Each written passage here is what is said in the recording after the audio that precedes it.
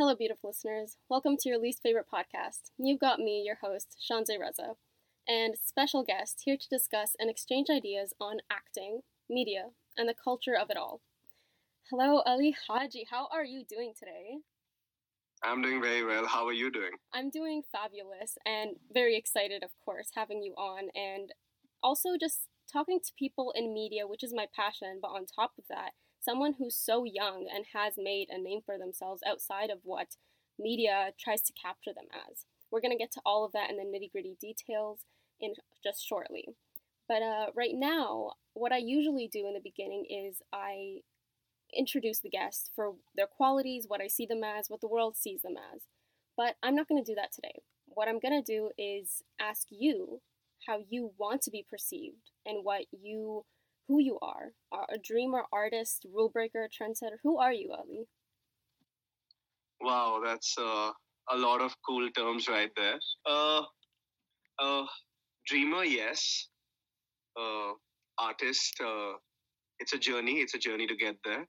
Uh, it's a process that is constantly, constantly going on. And trendsetter, there is a long journey to kind of get there.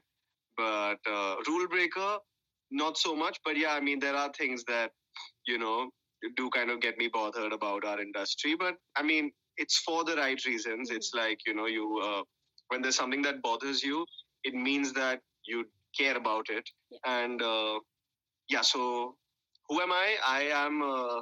I've been an actor, and I am now in this middle space where I'm kind of floating through and finding my voice as a writer and a film director, while also never letting go of the fact that I love acting.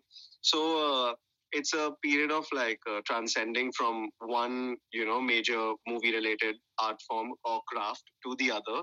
And it's been a journey because I have grown up being a part of a lot of movies. And yeah, I mean, it's a new journey entirely. As much as I may have been on film sets, uh, it kind of makes me. It's humbling to kind of realize that when you want to do something else, you have to start from scratch. Your years of experience don't really. They are worth something to have been around the camera and people and technicians, actors, so on and so forth. But I mean, the drill of writing and directing is its own entire thing, and you have to kind of try different things, fall flat on your face, try it again, and then eventually, succeed. Yes. Slowly. Well captured. And might I say that you being so young, I mean, you're 22, very early in the beginning of your career. We don't know where you're going to take this, but the fact that you have this self awareness and you are grateful for your exposure and your opportunities, but you're still very aware of, hey, like, that's not everything. Connections is not everything. You really do have to make a name for yourself at one point in your career. That's true. Cool. Yeah, that's true. I mean, you kind of realize that as you go along the way because connections can get you only so far, but once you're there, you have to still prove your mettle. And yeah, so I kind of realized that early on, and it's a good thing for people to realize. I mean, everybody has a different background for whatever it's worth. Some people could uh, I mean, you can get as far as you can with your connections, but even a star kid in today's day, and that's a term that's used a lot over here. But hey, I mean, it's supremely hard for them because the kind of pressure that's riding on somebody who is the child of a very well known celebrity, they have a legacy to carry on. So they know very well that they have to be good, and it's kind of easy to be dismissive. It's easy to be vindictive and feel like okay, that they had it easy. But to be honest, I mean, to know that you kind of have to be thrown into the spotlight for a country as big as India and then the rest of the world to look at you and to kind of be taking on the mantle from somebody who has had an iconic legacy. That's not exactly the easiest place to be in. Versus somebody like me who, I mean, I am the first in this generation of people involved in the film industry. So I don't have any. There's no prerequisites. There's no standard that's been set. It's for me to do. I think it's tougher to kind of carry that on, because you're finding yourself while also trying to live up to what the like people expect of you. Yes, absolutely. Yeah. I'm so glad you brought that up because that was where I was leading. How we're gonna kick off with a relatively more personal question, and how you mentioned child stars and start at a young age, and these actors, actresses being already in a very hectic industry for adults. Imagine putting Yeah. that on like young children that don't even know and can't perceive and comprehend outside of that. So, growing up on a set and all that, how did you personally deal, or how does one deal? Uh, See, if I have to take my own example, I never really viewed it as something that I'm dealing with. It just kind of blended in and became a part of my life for whatever it's worth. Because I think I was probably 6 months old when I did my first TV commercial, which was a Johnson and Johnson baby ad, which obviously I have zero memories of. And then cut to I do a bunch of TV commercials and slowly films.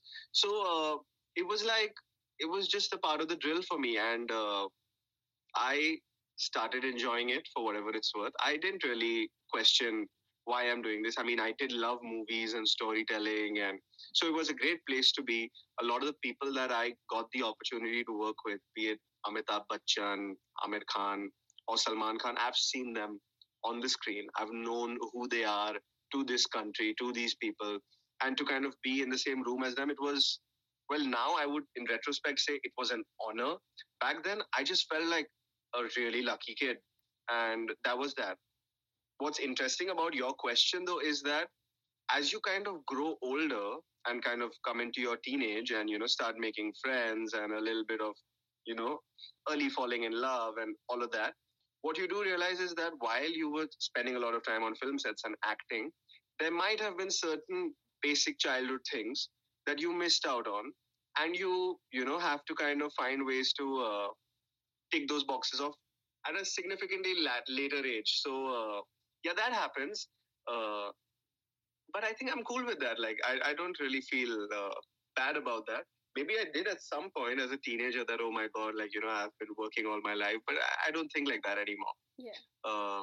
But I must add that it's it's an interesting place to be in because when you act as a child, you get I mean, I was lucky enough to have support from my school and my teachers and my principal and all of that.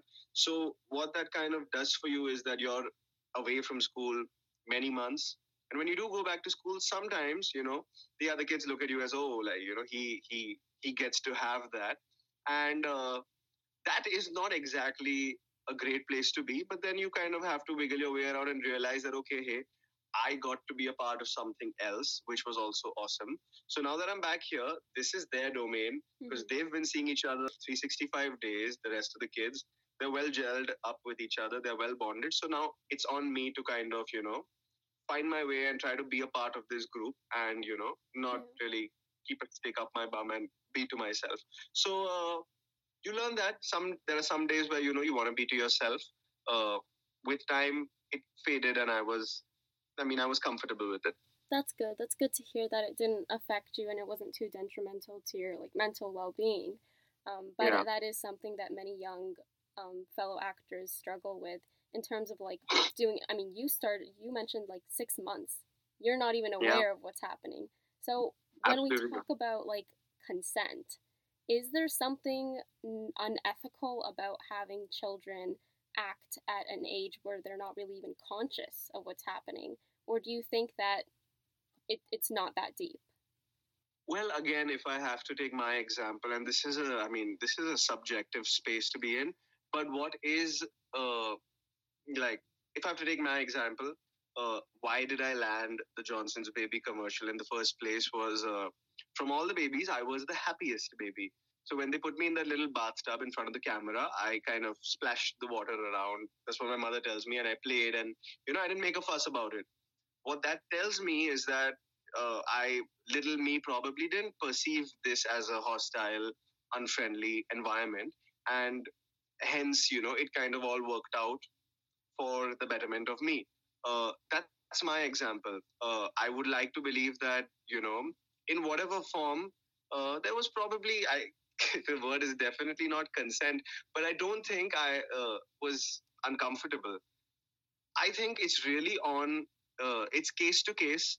I really think it's on the parents and the environment that is going to be prevalent on that very set for them to gauge that is this a situation that we want to let our child get involved with. So, to kind of further enhance my point, my parents have been very particular about certain things. For example, when it came to kind of the shoots meddling with my academics, that would not be allowed, you know. I mean, no missing exams, no missing tests. There was a clear cut instruction from, the school to my mother that, okay, he gets this privilege of bunking so long as he is academically at par with the rest of the kids. So then that's on my mom to make sure that, okay, when the director calls cut and we sit on our trailer, she makes sure that we're studying. So there are these ways to kind of create that balance and also to gauge the workspace. I mean, how is the director and the assistants, how are they speaking to the child? Is there warmth? Is there comfort? Is there respect? Is there a little bit of roughing up happening? If you notice that, you have to kind of immediately take action, because more often than not, I mean, the kid's not going to be able to, actively say it for himself. It's probably just going to come out in the form of a fuss or a bit of a tantrum. So that call has to be taken by the parents. I mean, they have to be the better judge of the environment that, that they're putting their child in. And then before that comes, I mean, is the child even kind of responding and reacting to the environment in a way that, gives you the feeling that, okay, we're not doing the wrong thing. So, as I said, subjective, but if you're asking yourself the right questions and being supremely communicative with the people and the choices you make, I think this is something that it is achievable. So I don't think one should kind of look at it as a problem as much as uh, maybe just be aware of the fact that there will be malpractice every place you go. It's a great space to be. It's early exposure. I would always tell. I mean, in for me, my life has been epic because of getting those kind of opportunities early on in life. Small example, but at the age of 6, when I'm shooting for a film, Tara Rampam, to fly to New York City and to see all of Manhattan kind of cordoned off for you to be in a shot. Mm-hmm. It's an amazing, it's a sublime experience. So, well, I'd never want for anyone to miss out on something like that. That being said, I just kind of, want parents to kind of have in mind that, okay, they really need to gauge each situation. And yeah, uh, it's not cool to kind of, even for the productions, to kind of push kids beyond a certain hour count. Yeah. And make them do anything that they are not naturally comfortable with, because it can happen. 100%.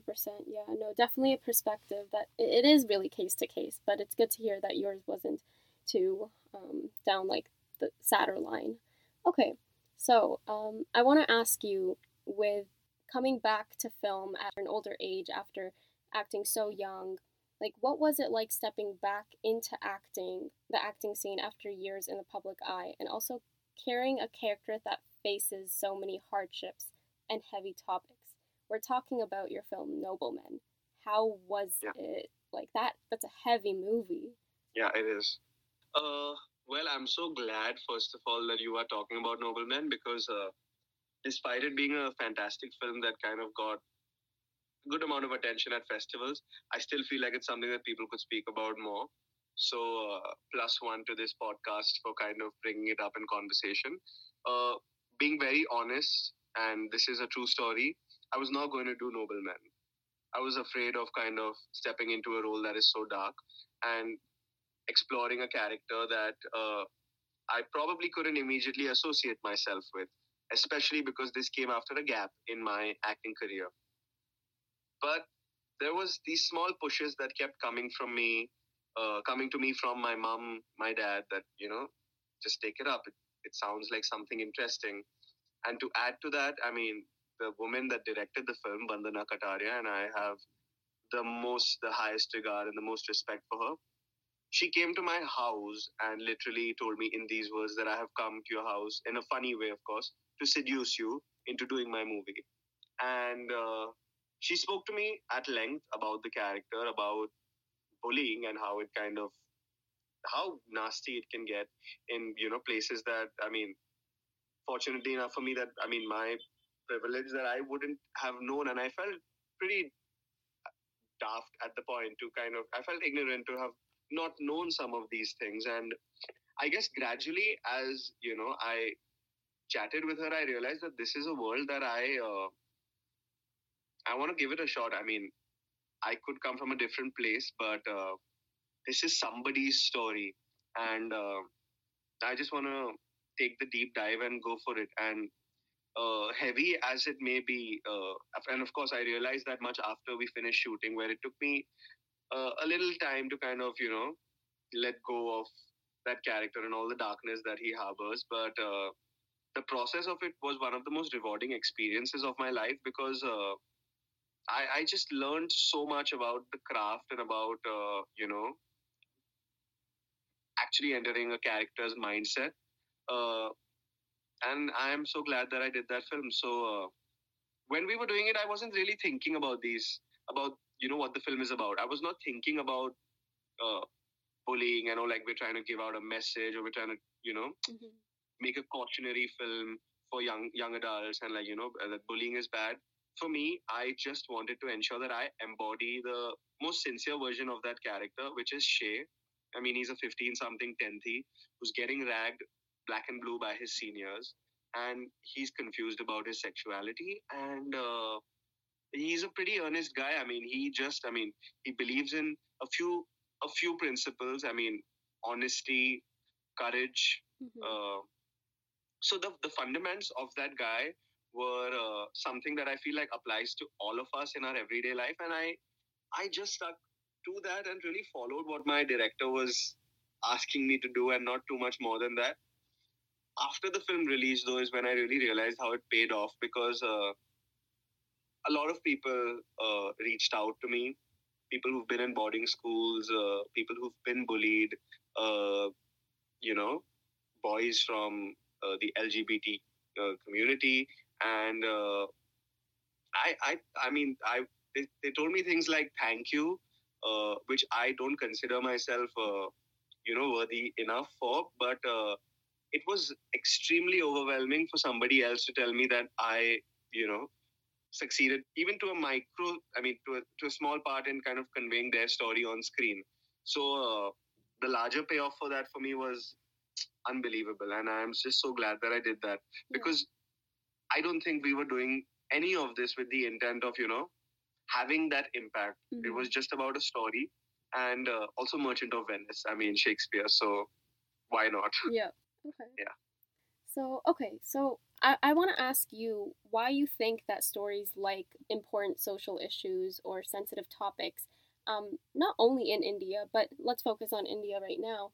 Why is it that it doesn't reach or have that success like your typical, very popular love story and the intense fights and all of that? What is it about social issues that frightens people? Is it the reality? Is it just not interesting enough? Well,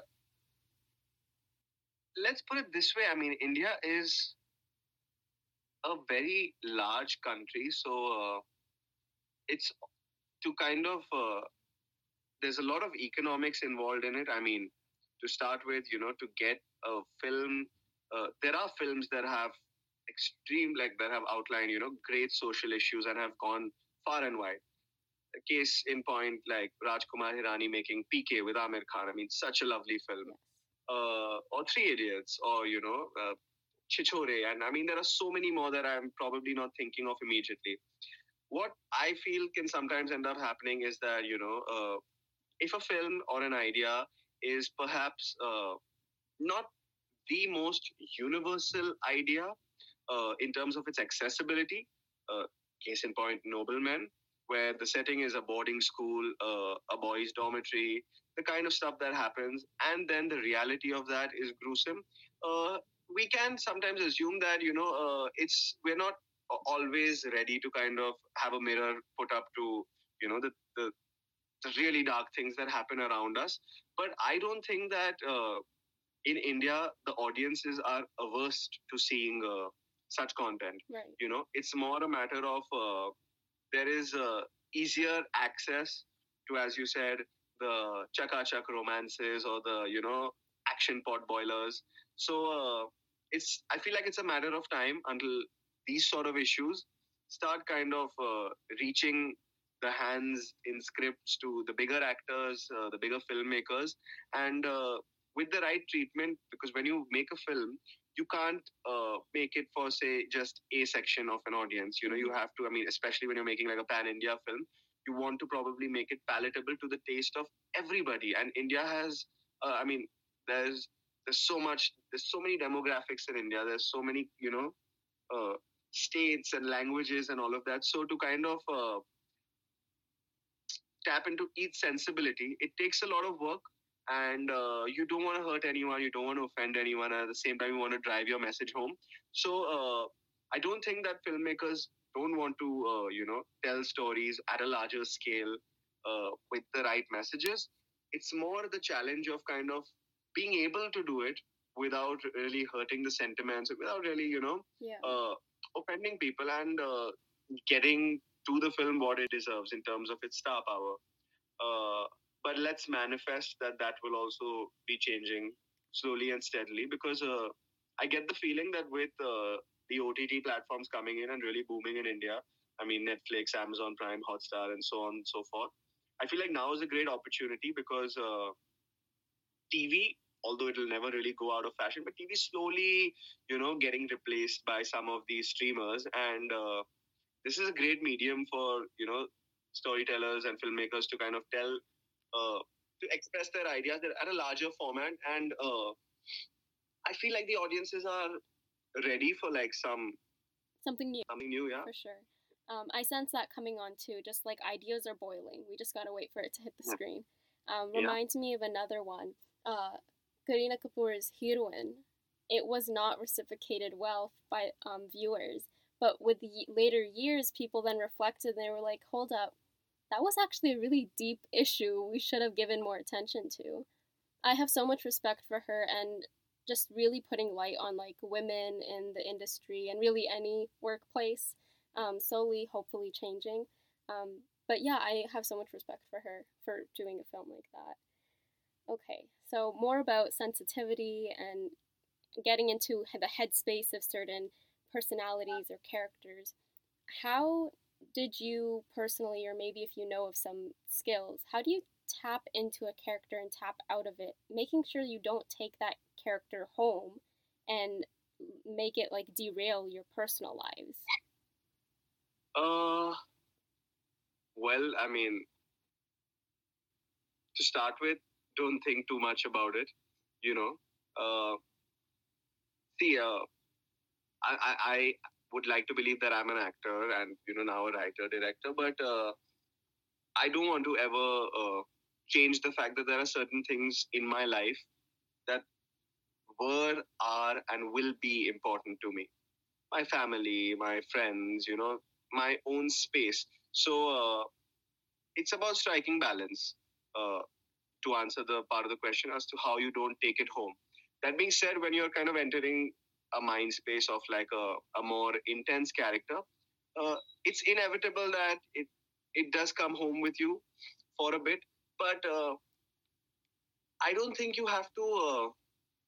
I mean, for me, at least the way I look at it, I'm not really trying to pretend play when I'm doing my acting. I'm just trying to in the moment when the director says action and I have a co-actor in front of me or I don't, I'm either really trying to empathize with the person that's in front of me or my own character and, try to feel and channel everything, all my life's bag of experiences into that moment as to what emotion can I bring to this. So that's that's the way that I go about it. And I feel like for the most part it works. Example, you and I are talking right now and say that, suppose we were having a really sad, solemn conversation, or you're telling me something that's a little sad. So at that point, I'm not going to be focused on like, actually getting weighed down by you telling me a dark story or me having like, some sort of issues in the film or in the fictional world. What I'm focused on at that point is just to feel every word of what you're saying and react to it as sincerely as I would have even otherwise, and keeping in mind the few traits of the character that I have. That okay, I'm this guy. Got You know, it.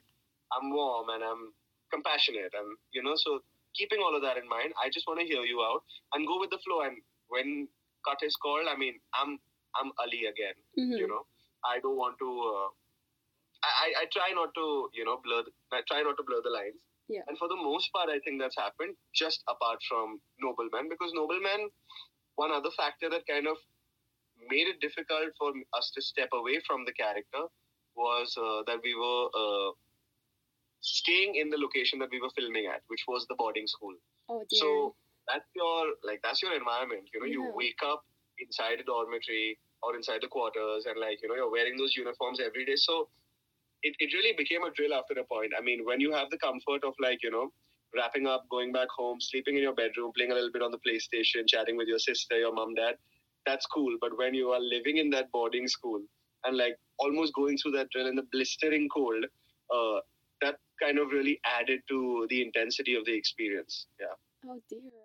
Was that intentional so you guys can get more into the character? Yeah, I mean, it was at once intentional and also, I mean, this cleverer thing to do, because we had certain amount of days to shoot, and this is a big school that's spanning acres of land. It's a whole hill in Mussoorie, so it just made more sense to kind of live over there and then keep. I mean, you waste no time traveling back and forth. The actors are fresh in the morning and they can go straight to set.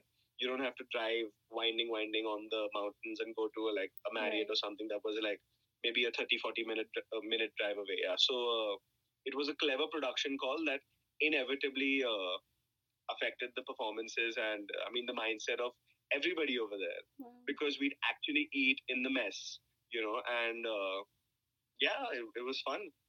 It temporarily became part of your identity in some way for that short period. 100%. I mean, it definitely helps. And, well, if I have to put it in a funny way, the dreariness and the gloominess of it, I mean, how depressing it is almost. I mean, it works, Yeah. because the food is not the best. I mean, those beds aren't really comfortable. And it's school, I mean, I wasn't a big fan of school. It's boarding school. In India, boarding school is the scariest thing ever. It's you tell your kids that, hey, if you don't do this, you'll be off to boarding school. And it's the most depressing. I mean, you must have seen Tare Zameen Par. Yes. Yeah. The classic. Yep. We were probably kids like me were probably well behaved just so that we didn't have to go to boarding school. So. Yes, it's a very well-known phrase amongst South Asians, the threat. Yeah. Okay. So, okay. Lost my... Okay, there we go. Yeah, I wanted to ask you... I like your hat. Oh, thank you. My bucket hat, yeah. I have a whole collection, just it matches with all my outfits. Yeah, I'm excessive. Of all... Nice. Red, purple, I have it all. Lovely. Thank you. Okay, we are talking really deep and really sensitively about the industry and some of the hardships. Can you tell me one thing that you love about acting or the industry? What's something that you look forward to? I feel the thing that I love the most about this industry is that people, and contrary to popular belief, I mean, people really value relations in this industry, and I'm kind of learning that as I go along. So that makes me very happy because, on the onset, when you see films and the representation of Bollywood in Bollywood movies, it's oh, it's a toxic space and this is what happens and that's what happens. Yes, some of those things can stand true to a certain point. But when you're kind of coming in, breaking through, it's like going to a new school. Mm-hmm. When you go to a new school, it will take you time to kind of hit it off with the rest of the kids who've probably known each other since nursery. Yeah. So they've grown up together. They know each other. Their families. They are vibing. You come from another place entirely, and to kind of blend in over here, it will take some time. But once you do, then you're there. Mm-hmm. And that's what it's like to kind of enter the industry, it takes its time. It takes time to form relations, but people over here really value relations, and I think that's one of the biggest positives that I always take home on a daily basis. That this is a growing industry where people, as much as you think otherwise, they're really keen to push their own and support people from within the industry. Yes. Not to say that there is not an active lookout for new talent. There obviously is. New talent will come, but I mean, as you kind of come along, you're growing with the people that you're meeting and working with. So you all grow together, and it's a virtuous circle. It's a virtuous cycle. That's something I appreciate about the film industry. In terms of acting, I don't want to give a cliche answer like, oh, I get to be like many different people and all of that, because I have stopped viewing it like that since a while. For me, to act, let's put it simply, I mean, I'll probably do something in terms of acting if I know that it's going to, I'm going to keep like wondering for years later that what did that mean also? Like, how did I, like, how did that come to be? If I'm so awestruck by the script that I read it, I probably didn't even understand it. Then I read it again, then I got it a little better. But I didn't know the truth of what I'm actually even doing while I'm doing it. I just know that there is some sort of, superpower that is kind of leading me towards, making me gravitate towards wanting to do this. And over the years, as I can look back, I can keep finding more and more stuff in it. That wasn't from me. That was from everyone that contributed. Right. Start with the filmmaker, the writers, and how it came to be. So I want to act in projects like those that I feel like, will age well and will have, will have more value than just the entertainment value for whatever it's worth. And I feel like Nobleman is definitely a film like that. I mean, I haven't seen it too many times because of how heavy it is, but I know that when I watch it, objectively, ignoring myself, I still see a good film, a really well-made film with a very interesting lens that the director had put. And one more thing, I mean, I just want to give like props to Vandana yet again, because she was so strict with us. She told us that you don't get to look at the monitor, you don't get to see playback. That's not your job. Like, that's my job. Yep. Let me do my job. How about you do your job? And in words as cold as those, it's to start with, you can get taken aback. But once you realize why she's doing that, it makes all the sense. I mean, yeah, it's her job. Yeah. Why should I? I don't have to see if my hair is proper and all. I mean, there's a team for that. There's hair, makeup, wardrobe for that. So, directors like her, we need more of them, many more of them. And I feel like there are quite a few of them. Yeah. So, it's good to kind of reassure your actors, because sometimes as an actor, and I see this changing and I want it to change more and more, you can get a little hung up on the vanity of things. How am I looking? Yeah. How's like, was it good? If your director has conviction in what you did, I think you'll probably pass with flying colors. You just need to trust who you're trusting. Absolutely. That's it. There is a matter and factor of trust when you're working on a big set like that. You can't have that doubt or that second guessing on, how much do you, if I may ask, doubt your own work? Do you feel like you're not fulfilling at a certain time? Do you feel like you're letting everybody down? Or have you surpassed that and you've mastered not doubting yourself? I don't think I'll ever master that. I mean, it happens to me all the time. Earlier it used to happen as an actor, now it happens as a writer. See, it's inevitable to question yourself. And I don't think there's anything wrong in having a little bit of, I wouldn't put this as a self-esteem issue. You're just questioning the fundamental fact, am I good? Like, what I'm working on, is it good? Because you can lose objectivity. Example, I'm writing a script and, me and my co-writers, we think it's hilarious. What if it's shit? What if? Yeah. So you don't want to kind of lose track of the fact that there are other people who are going to be reading this material and what will be their perception. It's entertaining to you. In acting, you think you did it well. You think you felt it. Did it come through? That question persists, and it always will. I don't really think it will change much. I can't comment for bigger actors, But I know for a fact that even somebody like an Amir Khan, I don't think he's questioning himself anymore because he is the biggest superstar.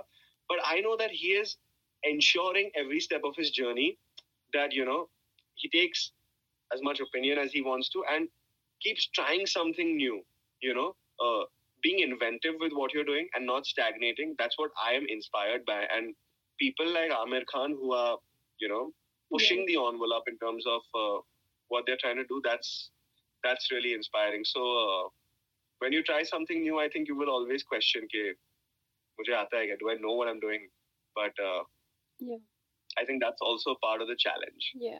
I think I relate to what you said in a sense that you think something is great, and personally your team thinks this is going to be amazing, but then you don't know if the viewers or listeners are going to reciprocate that. I think about that a lot with my podcast, and I'm sure. I was just going to tell you that, I mean, it's probably the case with you. Maybe you had a podcast that you thought was going to be the one, and it wasn't. And I don't think that that's a problem, because you took home what you had to, and you will find places to apply it. And I do the same thing. So, I mean, sometimes it's okay to kind of not kill it. Yes. Yeah. And then there are some episodes that do so well, and I'm like, okay, well, I just woke up and recorded. That coming. Yeah. So yeah, it's really about finding your audience, I guess, as you go along, and then working with them as well, because they are, in a sense, your team. When your audience is critiquing your movies and reviewing your movies, it helps you kind of build that guide and that check mark of like, okay, this is what they like, this is what they don't like. Let's take that and create something. Yeah. That's true. Yeah. Okay, so what secret skills or talents does Ali Haji have that isn't too well known to the world?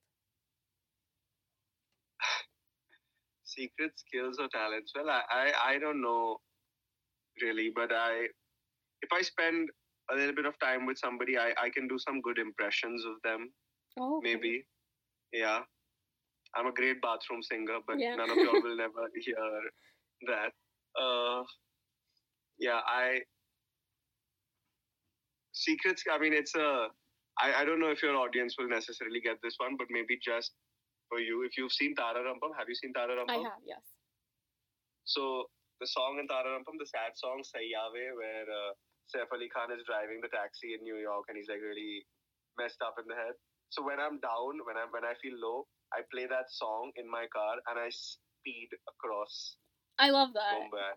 I love that. And sorry, but I sometimes jump the red lights also and just kind of go hard. Yeah.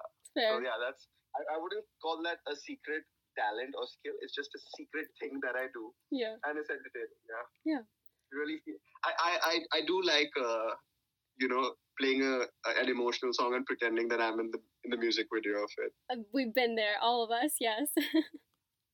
Yeah. Okay, so I want to ask you, how does popularity and fandom and supporters shape you? Does it get to your head? How do you stay humble? Tell me about it. Well, to start with, I don't really imagine or visualize myself as having stardom or out and out popularity. I know that there are some people who know about me, some people who've enjoyed my work and have appreciated it. And well, that's exactly how I keep myself humble. That it's my work that got me that love, not me. Yeah. If I was probably just sitting at home and being the, serial movie watcher or playing FIFA all day on my PlayStation, that's not what would have happened. Mm-hmm. So I did some work and I did it again and again, and that's when some recognition came for it, and some love and some adulation came my way. So I somehow realized early on that I will receive that if I'm putting in those hours, putting in that time, putting in that effort, and then being getting some amount of attention, for lack of a better word, for that will feel nice. But it's definitely not going to come my way without doing any of it. So Yes. that's exactly, I mean, that is how I keep myself humble, by reminding myself that, dude, if there are, if there's even 5 people out there who really like my work, that's something for me to be grateful about, for me to kind of keep myself humble, and to, maybe try to bump that number up to 10, and, put in some more hours. Yeah. That's how I think about it. And yeah. Got you. And I can tell you're very humble because you did not try to wiggle in anywhere throughout this podcast about your production house and like Pastiche, correct me if I'm wrong, Pastiche Pictures. Not bad. Pastiche. Pastiche, okay.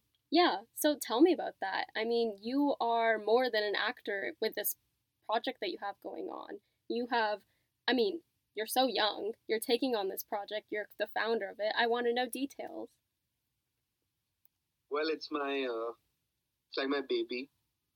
It's something that we started in the middle of the pandemic, and we knew we were going to do it, me and my partners, but the pandemic just kind of gave us that, push, that, okay, now is the time. I mean, the world's coming to an end, and it's not, but that time we thought so. So let's just do it.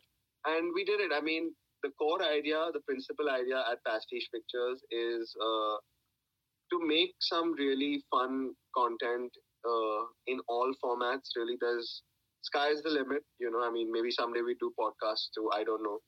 The idea right now is just to do films, short films, what we call over here web series, and you guys call shows, or I mean, prime time TV. I don't know.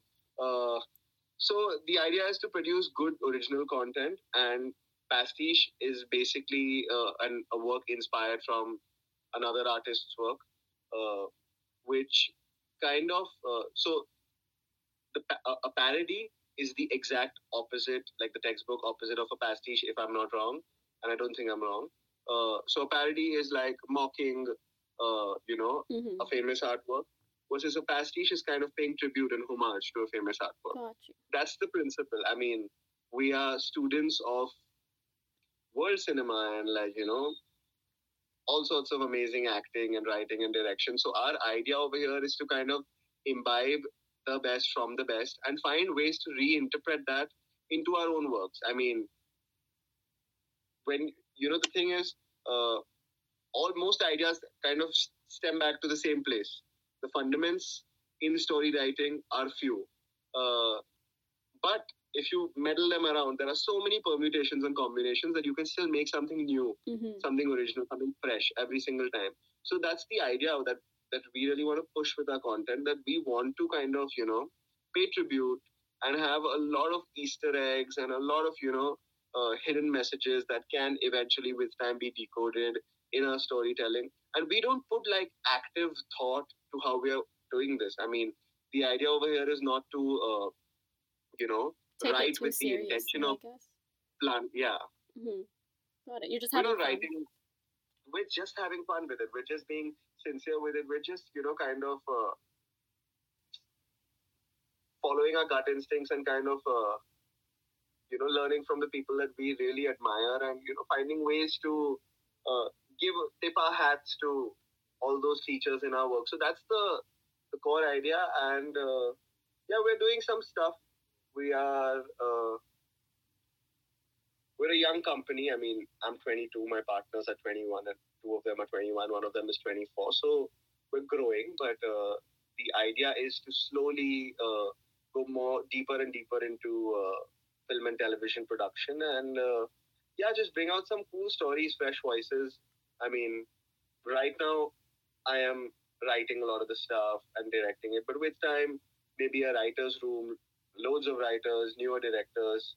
That's the plan. That's the plan, to create a place where, I would like to say that I want to be maybe the most approachable film studio in India one day. Very and approachable is the word I would say.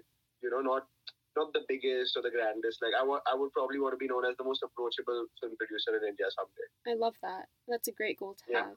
And you did mention how your team is on the younger side, and I have much appreciation for that because it feels like to get into this field or get into the arts and establish yourself, it feels like you're one of the requirements or prerequisites is to be a certain age for people to take you seriously. But I just appreciate and respect how you're giving opportunities and creating opportunities for youth to really explore and understand what they like, what they don't like, put out what they aspire to be in the world. Of course, I mean, and thank you for saying that, but it's not like I have any options myself because I'm 22, so I can't really hire somebody 30 and say, "Chalo, work for me." You know what I'm saying? It's a good point that you put forth because it's inevitable. I mean, I'm sure you must be facing it on your end. I face it. As young adults, I think this phase of whatever 20 to 26, 27, this will go on. People will have that feeling of, not taking you seriously, or like, oh, this kid, he speaks smartly or he acts like he's, very mature. But you kind of figure ways to wiggle around it and, I mean, after a point, I think your ideas and your work and, I think consistency really speaks when you show up at something time and time again. And with that, you're also giving out the energy that, okay, I mean business with this, I want to do this. And then people recognize that, okay, this isn't like a fleeting phase. This isn't a hobby. This is, this kid, this 20, 21, 22-year-old, they're serious about what they're doing. So then, they start seeing you as legit. And once that's nailed into their head, then they're like, okay, cool, Yeah, gotcha. It is what it is. We are nearing the end of this episode for this podcast. I wanted to ask you, out of all the projects you've took on, because you have done a handful of projects, which one would you say is the most meaningful to you in terms of maybe memory, storyline, people you worked with, the impact? And you have to pick one. Yes, that is. Well, I'm generally not one to choose, but because we've kind of referenced it a few times in this conversation, I'd definitely say that I'm very grateful to have been in Tara Rampam, because it's a one of a kind film that I think has been made in India. It's about racing. We didn't really see that ever again. That too, it's a good racing film. I mean, it stands at par with a lot of the international films, and I can say that with a lot of assurance. Secondly, the amount of adulation that I received for playing Champ is crazy. I mean, there are so many kids who've come up to me and told me that this was their favorite film growing up, and that means a lot because I had a favorite film growing up, which was The Lion King, for example, or Monsters Inc., for example. So for somebody to tell me that a film that I was in was their favorite film growing up, that means a lot to me. And it was just awesome also to shoot in New York and all of that. Not to not mention that, I am very grateful to have been in all of my other projects. But yeah, Tara Rampam special. We shot literally inside the Disney toy store. So that's pretty crazy for a 6-7-year-old. It was exciting. Okay, beautiful. Thank you so much. I think that's the end. Thank you so much once again for joining me and letting me in on your journey, the past, the present, where you're going to go with future projects. And you're very, very humble and very well spoken and self-aware, which I just appreciate being in such big light with all eyes on you. So yeah, that's everything. Thank you so much. Thank you so much. It was a pleasure, and I do think that you are also a very intuitive and friendly podcaster because I felt like you really steered the conversation in good directions every time I probably rambled on too long. So thank you. Thank you so much. I really appreciate it. Hearing those words from you, it means a lot. All right, beautiful listeners, that's the end of this episode.